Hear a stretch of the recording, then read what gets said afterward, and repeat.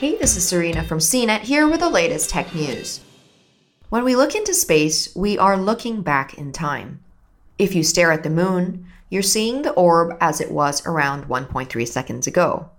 Pointing your telescope at Mars, you're seeing it as it was around 20 minutes ago. That's how long it takes for light to travel those vast distances across the solar system.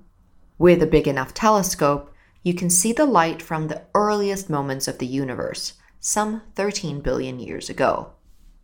Peering into a distant corner of space in 2015 with telescopes in Hawaii, astronomers found a bright and distant object from when the universe was only around 780 million years old, and it was record-breaking.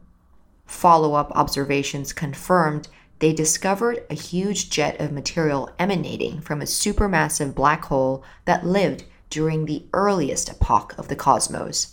In a study published in the Astrophysical Journal on Monday, the researchers detail the jet and its home quasar, which lies about 13 billion light-years from Earth.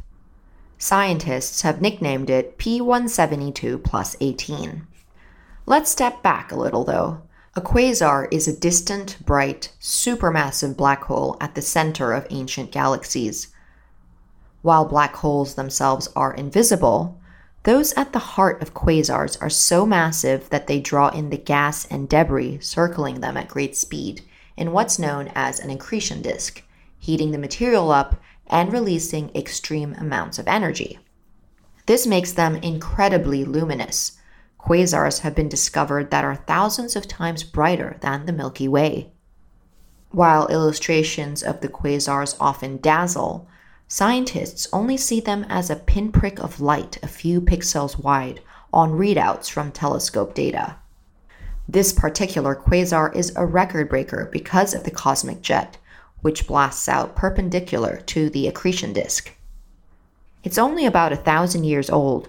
Cosmic jets are super high-speed material being blasted out of the galaxy's center, and they throw off a ton of energy as radio waves when they interact with the galaxy's gas. Astronomers class these type of quasars as radio loud and believe the jets may help black holes grow and could play a role in how a galaxy forms and evolves. Chris Caroli, an astronomer at the National Radio Astronomy Observatory and a co-author of the study, said, "Jets have a role in regulating star formation and the growth of their host galaxies, so this discovery is valuable to understanding these processes in the early universe."